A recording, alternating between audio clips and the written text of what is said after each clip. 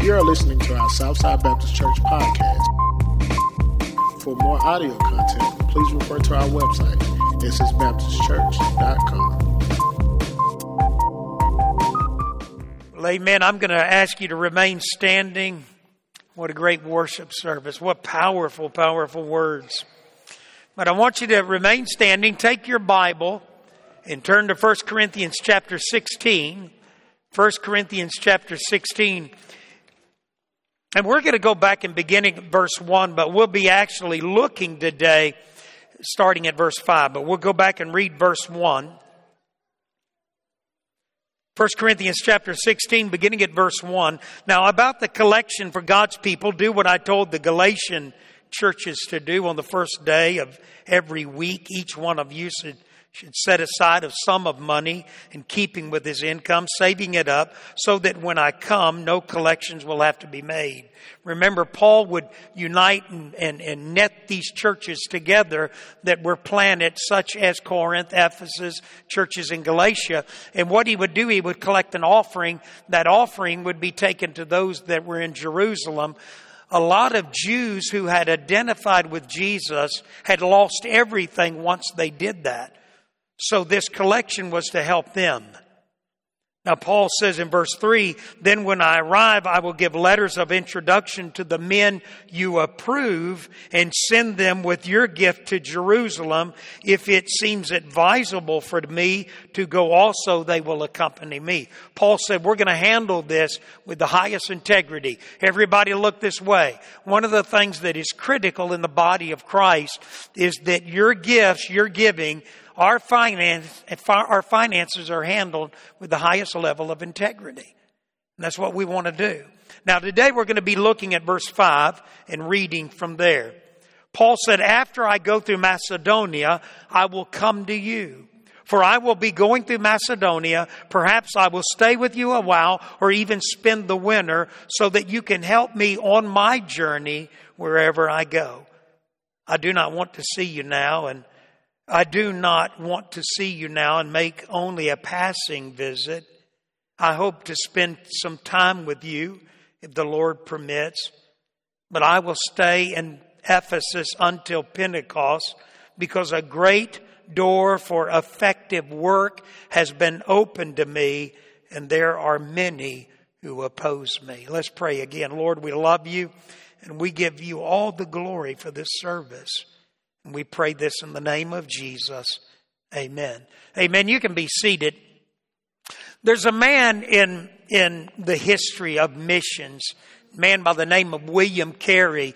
William Carey is often seen as the father of the modern missionary movement. And I want to read to you an excerpt out of a commentary. This is John MacArthur's commentary on 1 Corinthians. He tells this story about this man named William Carey. While he was working as a cobbler in England, that tells you it was a long time ago. While he was working as a cobbler in England, William Carey was moved by the great spiritual needs of other parts of the world. He placed a world map in front of his workbench. And as he worked, he thought, he prayed, he wept about what needed to be done and how the Lord could use him to meet those needs. When he finally arrived in India, his first mission assignment, he was ready to begin the work. He not only was used directly to make outstanding contributions through teaching and preaching and translation and printing of Christian literature, but helped prepare the way for every missionary who has served there since. Because he prayed, planned, and prepared, he was ready when the opportunity came. We may only guess at the number of works the Lord has for his people to do, but for whom there are few with vision and readiness. In fact, our true willingness to work for the Lord can be measured by what we are doing. Listen to this. At the present, to analyze needs and to prepare, even if we do not know exactly what or where the work might be. Did you understand that? Now here's Paul writing this letter to the church at Corinth that had all kinds of problems. And as he's writing this letter, he's coming to the close of this book called 1 Corinthians. He's bringing it to a conclusion. It becomes very intimate. In fact, Paul would pack a lot, inspired by the Holy Spirit. Paul would pack a lot in the end of a letter. I was reading this in 55 AD, written from 3 years' stay in Ephesus. A delegation was sent to Corinth. Remember, this is a delegation that came from Corinth and came to Paul with a lot of questions concerning the problems there at the church of Corinth. They had real life questions. John MacArthur says in his commentary that God, through Paul, spent 29 chapters correcting the church at Corinth. That's a lot of time. That's a lot of energy. That's a lot of your Bible and my Bible. 29 chapters spent in correcting the church at Corinth. The church at Corinth had problems: division, immorality, drunkenness, false teaching on the resurrection. The church at Corinth had a lot of problems. So it took a lot of work. Henry Haley says this. He said this was the spring of 57 AD before Pentecost. Paul spent the summer in Macedonia, for where he wrote 2 Corinthians. He arrived in Corinth in the fall. He stayed there for the winter. He wrote the epistle to the Romans that winter and set out for Jerusalem the following spring. Now everybody look this way. The first point is this: Paul was planning. Paul had a plan. And I think that's critical. You know, a lot of people, in fact, we need to say this: planning is not a sin. Okay, let's say that together. Planning is not a sin. Planning. Planning. Planning is not a sin. I wrote this down. Why? Because we think that if I try, listen to this, to project a plan or a strategy or a future, that somehow that might interfere with God's plan or appear, listen to this, as if I'm trying to take control from God. Do you ever feel that way? Do you ever feel like sometimes it's unspiritual? It's almost a sin because you're trying to think about your future, what you're going to do, and you're trying to strategize, make plans. Brian Fioretti works in finances. And he sits down with a lot of people who are trying to plan, set aside, figure out their retirement. And I'm sure that sometimes Brian Fioretti has people who come in, sit down, who want financial counseling, and he wants to look at them and say, hey, listen, it's a little late now. You should have been thinking about that years ago, planning, having a strategy. Paul here is planning. I want you to take your Bibles, turn left, and go back to the book of Proverbs. Just go all the way back into the Old Testament. Because planning is really, really important in the life of a believer. In Proverbs chapter 21 verse 5. We'll skip around a little bit in Proverbs. Proverbs 21 verse 5. If you have it, say amen. It says, the plans of the diligent lead to profit, as surely as haste leads to poverty. You know what the Bible says? Listen, even in the area of finances, even in the area of your life and my life, we need a plan.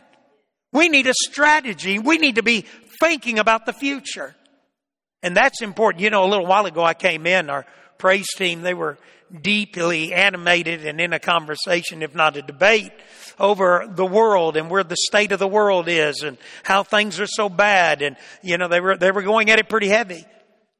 And you know, that's true. There are a lot of things that we can look at right now. We can say, you know, that's true. All of that is true. And a lot of Christians start looking at the state of the world. And you know what the first thing they do? They quit planning. They think, well, you know, things are so bad. I just need to hang on for the ride. No, the Bible doesn't say that. You know, I was preaching in First Baptist Flora Wednesday night and was talking about parenting. And you've heard me say this. A lot of times people will say, you know, I don't know if I want to have children in this world that we're in right now. You know, things are so bad. I hate thinking about the thought of bringing children into this world. Some parents say, I wish I hadn't have brought children into this world. It's so bad. Let me tell you, that's an unbiblical. If there's a sin, that's a sin. First of all, God's the one that's behind bringing kids into the world. Every child is an inheritance, a gift that God's given you. He knows your child, loves your child far more than you do. You think it's a bad time to bring a child in the world? Amram and Jochebed, you remember when they were weaving a basket? They were enslaved to Pharaoh and to Egypt. They were in a horrible time in the nation of Egypt, in the nation of Israel. It couldn't have been a worse time.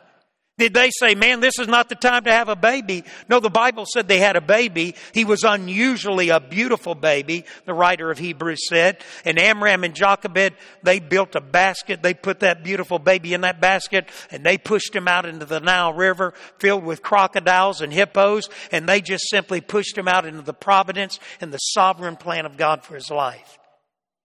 And God did something great with it. You know, I was thinking a little while ago, Michael King Sr. went to Europe and he viewed the Reformation, Martin Luther, and the great Reformation that swept across Europe. And Michael King, this great preacher, Billy Graham said of this man, nobody could preach the cross like Dr. Michael King. Michael King came home and he looked at his 9-year-old little boy and he said, who was named after him, he said, you will no longer be called Michael King, and nor will I be called Michael King. I will be called Martin Luther King, and you will be called Martin Luther King Jr. That dad had a plan. And he had a child born in 1929. And that child was being raised in the very critical time of the civil rights movement. He did not cower down. He brought that child into the world, he and his wife, and set before that child what I believe was the plan of God for his life. You see, planning is not a sin. Proverbs 21:5 says this, again, we look at it, the plans of the diligent lead to profit, as surely as haste leads to poverty. Flip over to the left to 16, Proverbs 16 verse 9. Watch this. In his heart a man plans his course, but the Lord determines his steps. So the Bible makes it clear that planning is important. Look at Proverbs 24:27. Proverbs chapter 24 verse 27. Listen to this. Finish your outdoor work and get your fields ready. After that, build your house. You may say, does that have to do with planning? I'll never forget. Willie, do you remember this? We were in an LTG. We were going through Life Transformation Group. Willie's in the group. He and I, WH, who's in the hospital. We want to pray for WH, who's at university. I want to pray for WH. And we had one other, maybe one or two others in there. Willie, I'll never forget. You asked me, you said, well, what does that mean? In other words, verse 27, finish your outdoor work, get your fields ready, and after that build your house. And I said, what the writer of Proverbs was saying, if it was Solomon, the wisest man in the world, what Solomon was saying is, listen, while you got a chance and the weather's good, set your priorities right, get your fields ready, because that's how you make a living. That's how you live. That's your subsistence. You get your fields ready, and then later on you'll have time to take care of your home. In other words, you plan, you prioritize. You know, think about it. Does God believe in planning? Look at Jeremiah. Take a right from Proverbs and go over to the book of Jeremiah. Go over there to Isaiah and Jeremiah right there before Ezekiel. Look at Jeremiah 29 verse 11. And for some of you, you don't even have to look at it. You know this verse, or you're going to know it when you see it. Does God plan? Look at what God says. In Jeremiah 29:11, watch this. For I know what? For I know the plans I have for who?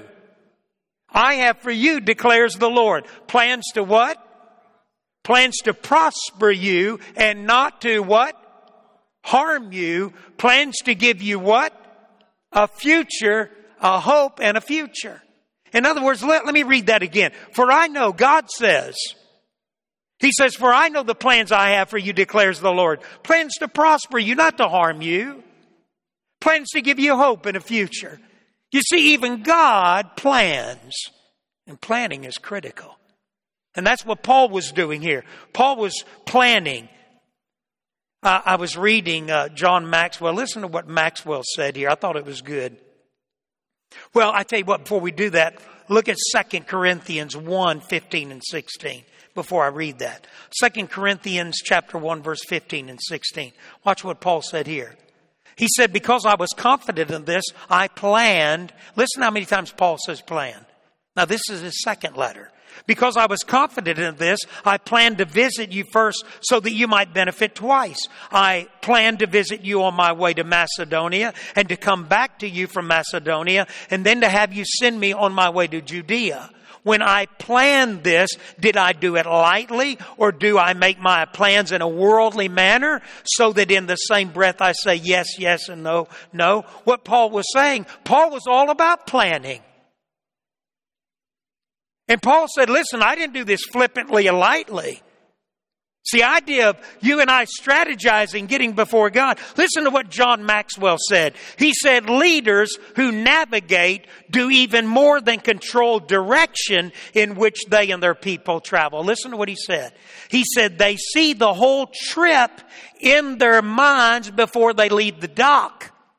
They have a vision for their destination. They understand what it will take to get them there. They know who they'll need on the team to be successful. They recognize the obstacles before they appear on the horizon. Sometimes it's difficult balancing optimism and realism, intuition and planning, faith and fact. But that's what it takes to be an effective navigating leader. When you prepare well, you convey confidence and trust in the Lord. Say it with me. Planning. You know, there's an old statement that says if you fail to plan, you plan to what? You plan to fail.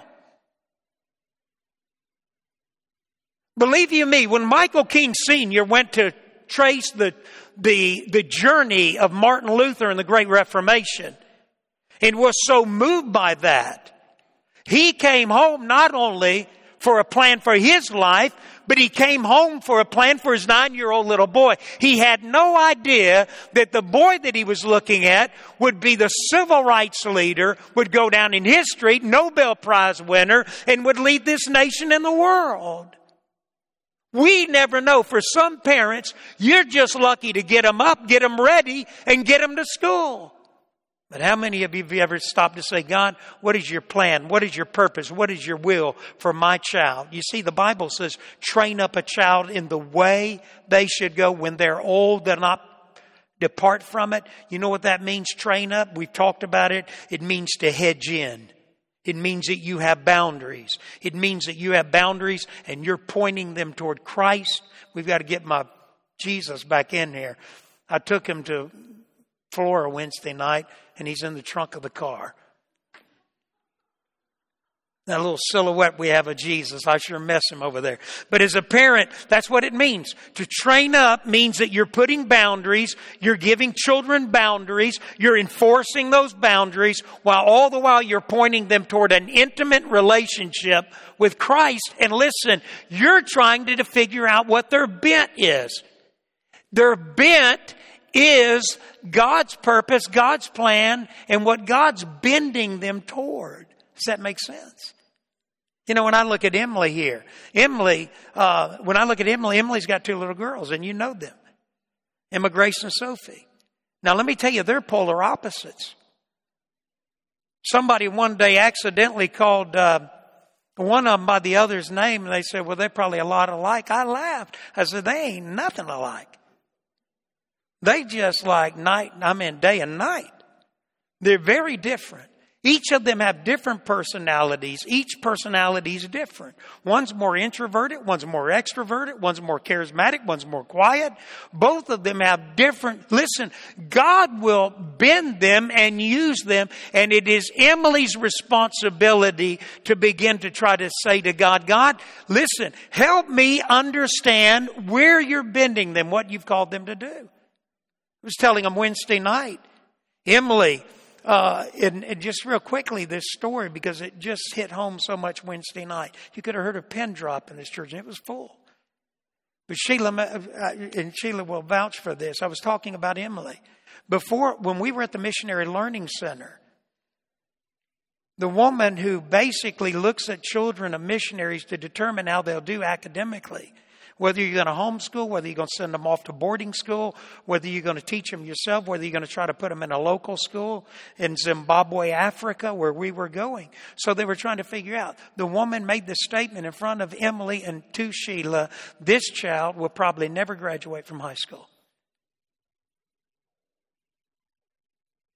And I'll tell you what, I'll never forget this. Sheila cried. Sheila got home and Emily cried. And we all cried. And then you know what we did? We buckled down.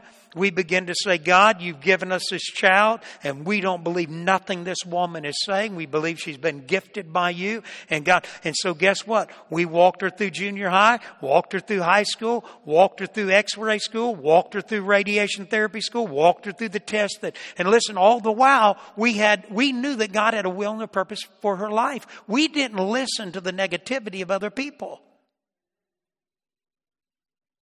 We didn't listen to that. And I went on to tell them stories. She wasn't at the cancer center very long at St. Dominic's till one day she had a young mother who had cancer. And that young mom, wife, and mother was put on that table in that moment and began to sob and cry. And you could hear that. And Emily said, I began to hear her sobbing and crying. She said, I stopped. I went around there. I climbed up on the table. I held that young mom. And I put my phone on worship music and I prayed for that mom and calmed her down. Amelia's that kind of child. There are just some children that are intuitive, sensitive. And the reality is that children are gifted. And you and I are in the process of, hey, we're developing a plan. And sometimes that plan, and you may say, well, sometimes plans don't work out. That's all right. Because Paul said, listen, ultimately God's sovereign and God's guiding that plan. But secondly, watch this plan's change. Look over there again in 1 Corinthians 16:6.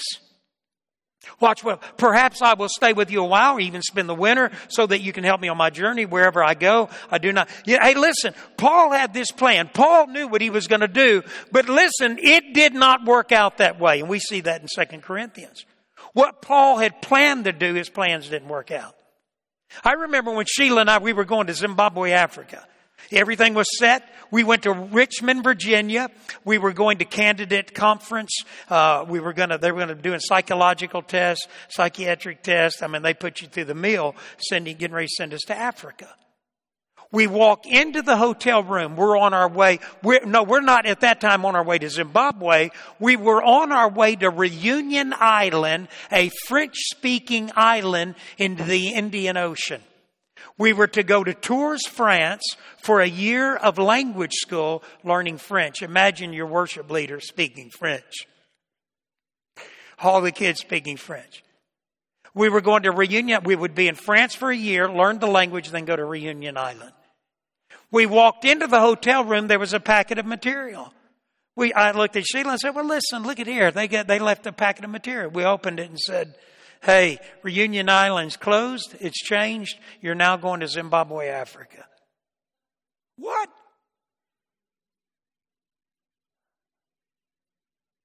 But let me tell you the key.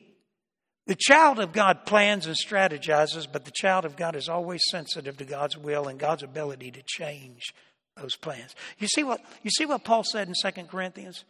Paul said, listen, I planned to visit you on my way to Macedonia, to come back through Macedonia, to send you to send. Paul talks about all these plans. Verse 17, you know why he says, when I planned this, did I do it lightly? Everybody looked this way. You know why he said that? Because the people at Corinth were griping and saying, Paul, none of your plans worked out.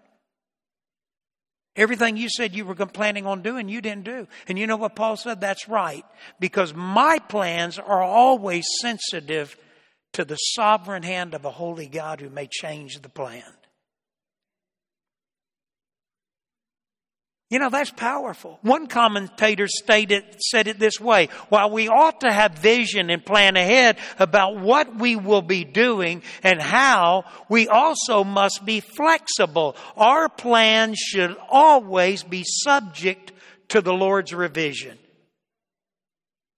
Listen to what James chapter 4 verse 15 says. Listen to what it says here. It says, well, let me read it in the Message.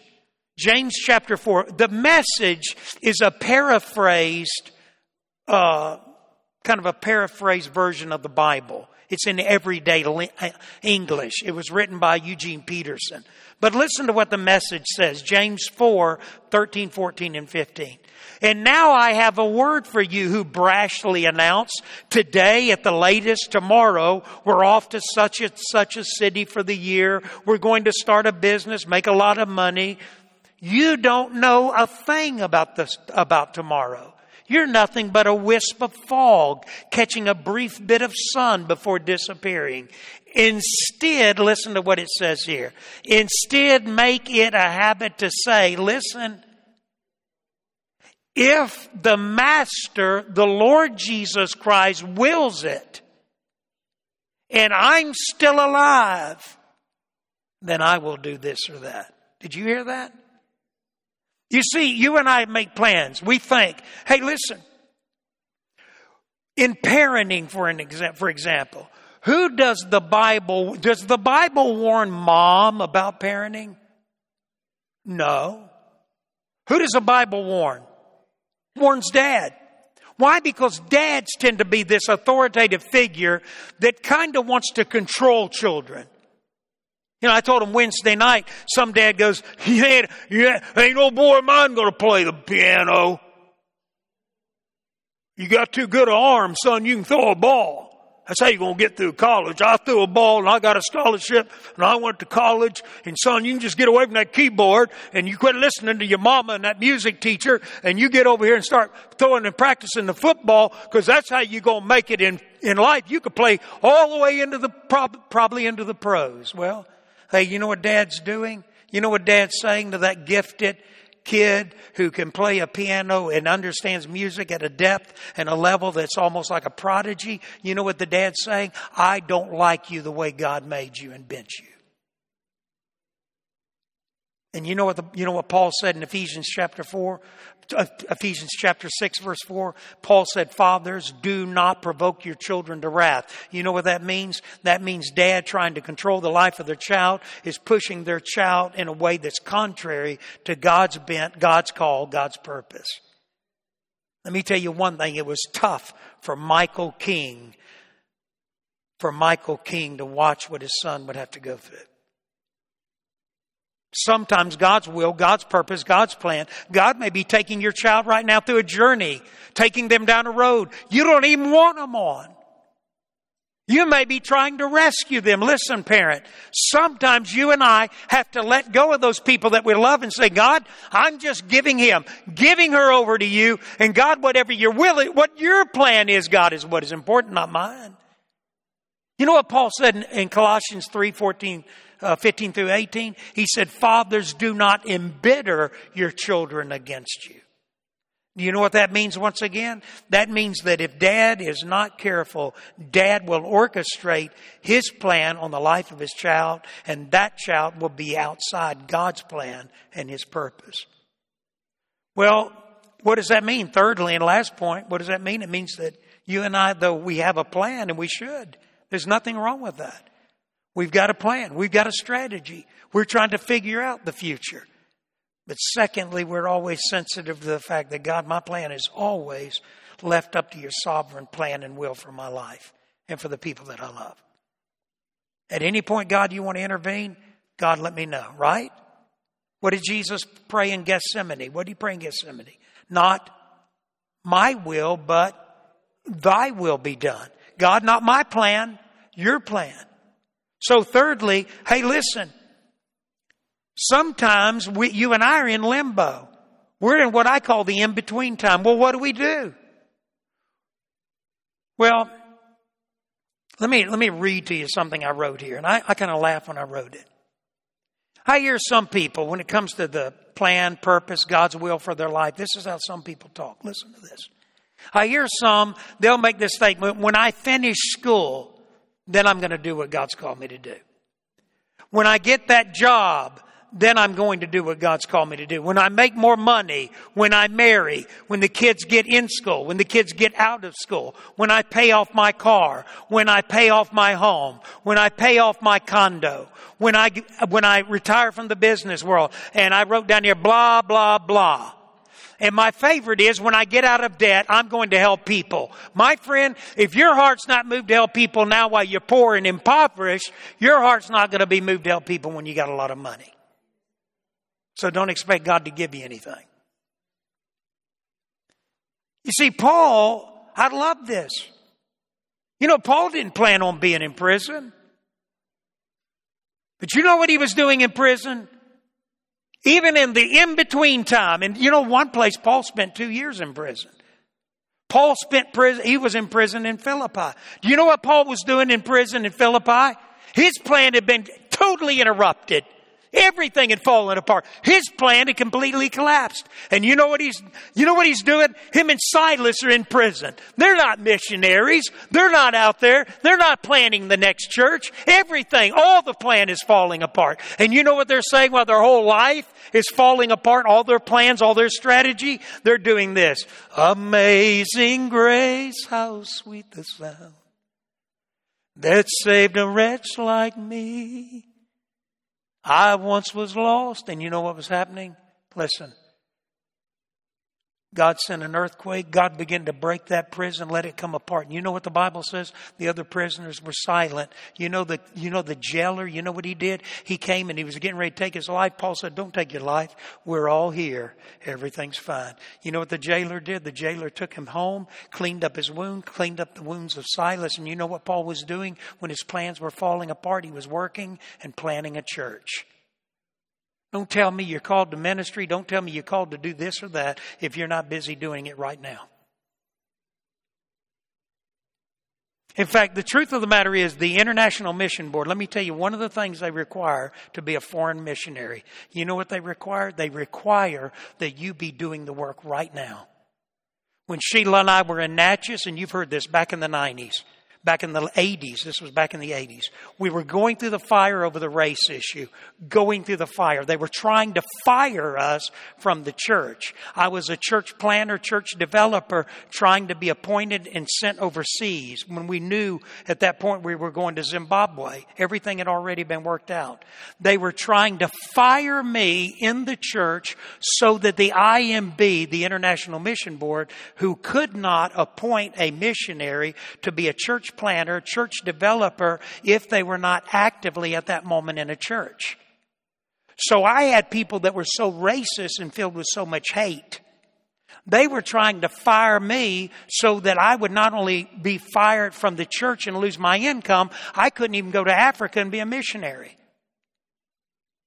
The International Mission Board, Southern Baptist, the executive committee met. They talked about this had never happened before. They talked about our situation. They changed the policy and said, if that church fires him based on his stand on race relations, we will most assuredly appoint him to be a missionary to Zimbabwe because he's doing exactly what we want him to do in Zimbabwe.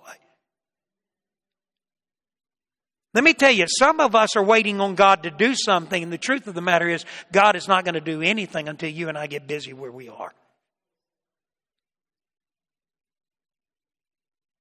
And that's critical. John MacArthur said this, and I'll close in a moment, but he said a young seminary student who was a dear friend to me discovered that because of an inoperable brain tumor, he had from 6 months to perhaps 2 years to live. While a student at UCLA, he started a number of Bible studies, which were remarkably successful, though he was battling a brain tumor.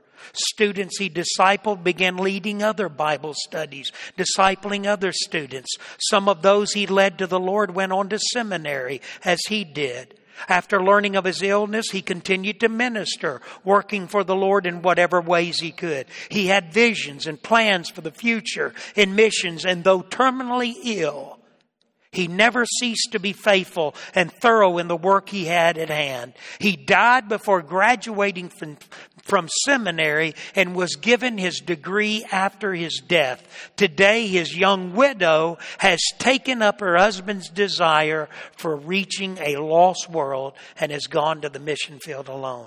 You know what is said about a great man or a woman? They don't think about their life. They think about the work after they're gone. Going back to civil rights, the worst thing that ever happened to civil rights was the assassination of Martin Luther King Jr. because he was driven by an ideology that was based on the Word of God. There's a cost to be paid. And if you don't serve the Lord where you are right now in this moment, then chances are you never will.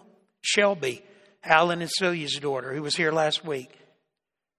At the end of the service, after everything kind of cleared out, I went back there and sat down. Here's Shelby, full scholarship, Duke University. Could be anything that she wants to be. One of the most brilliant minds in the entire country, if not the world. An extremely gifted young lady. And I constantly say, we need a pediatric cardiologist. And she says, I want to give my life in service to teaching in the inner cities. She said, I want to come back to Jackson. Listen, this girl is on a full scholarship to Duke University. This girl graduated 2 years early from the Columbus School for Science and Math. She is brilliant, one of the most brilliant minds. Saying, listen, her purpose, her plan, God's call on her life is to come back to this city and to plant her life in this city and teach in the Jackson public schools. But guess what? She's still got a ways to go. I asked Shelby, what are you doing this summer? Well, I'm going to be going up to Boston where I'll be writing my own curriculum. Think about that, 19 years old. Writing my own curriculum and serving in the inner city schools of the city of Boston. Not far from where she goes to Duke. You know what she's saying? I've got a plan, but while that plan's being worked out, I want to be busy doing what God's called me to do. One of the things that I would say to Davion publicly, if there's a call of ministry on your life, then it will be proven by the fact that you will fill these chairs up with men and women and boys and girls and young people in this community. You'll be the front line of evangelism, reaching into this city and bringing people to Christ. Whatever God's will is for your life. You know, some people want an icing life. You know what I wrote this down, just made it up. An icing life. Now, I'm not like a lot of people. I love icing on a cake. If you give me a cake with no icing, you've offended me. And I know I got a stent in the Widowmaker, and I know I could drop dead at any moment. But may I drop dead with icing on my lips? I mean, I love icing. And German chocolate cake, listen, Sheila will tell you, don't give me a piece that has a lot of icing. And if you don't do that, then what I do, I go back in there. And if Alicia, they're on their way back from Atlanta, if her and Leds are watching by live stream, Alicia, she knows that I'm going to go back in there and scoop out the icing that falls in the bundt cake in the middle. I scoop all that out and put it on my cake. I mean, I'm serious about my icing. Some people want an icing life. And by that, I mean, I don't want to go to the store.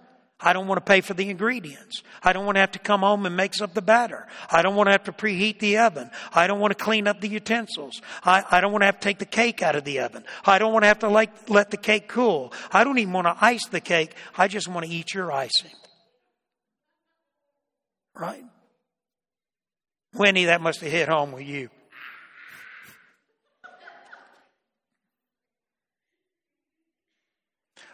The question is this, and let me end. Listen to this. Plan. There's nothing wrong with planning. But always be willing to allow God to revise your plan. And number 3, you're not sitting and waiting for God to implement your plan. You're working while your plan is being worked out. Let's stand. Our Heavenly Father, we just come to you, and Lord, we love you and we praise you. And Lord, we thank you that the Bible says, and even Jeremiah said, that He has a plan for every one of us. Every child that's born, every baby that comes into this world has been strategically appointed by God. One writer made this statement. He said, when we look into the face of an infant, we see God's opinion that the world should go on. And may every parent in this room be encouraged. May they understand that God, it's always a good time for God to send babies. It's always a good time for God to send children. It's always a good time for God to remind us that the plans and the future of the world and even for our lives are in His hand. Lord, may we quit seeing planning as a sin. May we realize, God, You've called us to sit down, to pray, to begin to grasp and understand what Your plan, Your purpose is for our future and for those that are tied to us, our marriage, our families. We pray, dear Lord, for more parents like Michael King. Michael King Sr., who Billy Graham said, he said, no man could preach on the cross like the father of Martin Luther King Jr. And I'm sure as he came home and he began to instill that plan into young Martin Luther King Jr.'s life, I'm sure that he realized there would be a high cost to that. But God, may we never be those that just plan to be safe. You've not called us to plan our life in such a way that is safe. You've called us to plan our life in such a way that it's in keeping with Your purpose and Your plan. Always sensitive to the changes that may come. God, sometimes You're not calling us to change a plan. You're just simply calling us up the mountain like You did Abraham with a child or with something in our hand and to say, I just want to see if You're willing to give it up. God, we love You. And we thank You for Jesus. And right now, dear Lord, I pray first of all for those that may not know You. May they understand that they're going through life. They may have a plan, but that plan will end in a horrible way on the other side of death. But may they understand that, God, You have a plan and You have a purpose. And that plan, that purpose is not only lived out in this life. When we're absent from the body and present with the Lord, that plan will continue into heaven. As Billy Graham said, heaven is a busy place. And I believe that. So, Lord, if there's one here that doesn't know You, may they come and give their life to You today. If there's others that may be here and they haven't been walking with You, their life is out of will and out of God, Your plan, Your purpose for their life, and they know that. They've been walking in their own plans, doing their own thing. God, may You bring them to the point of repentance. May they return like the prodigal as he came back to the Father. Lord, may everything that You do in this invitation be for Your glory. And we pray all of this in the name of Jesus. Amen.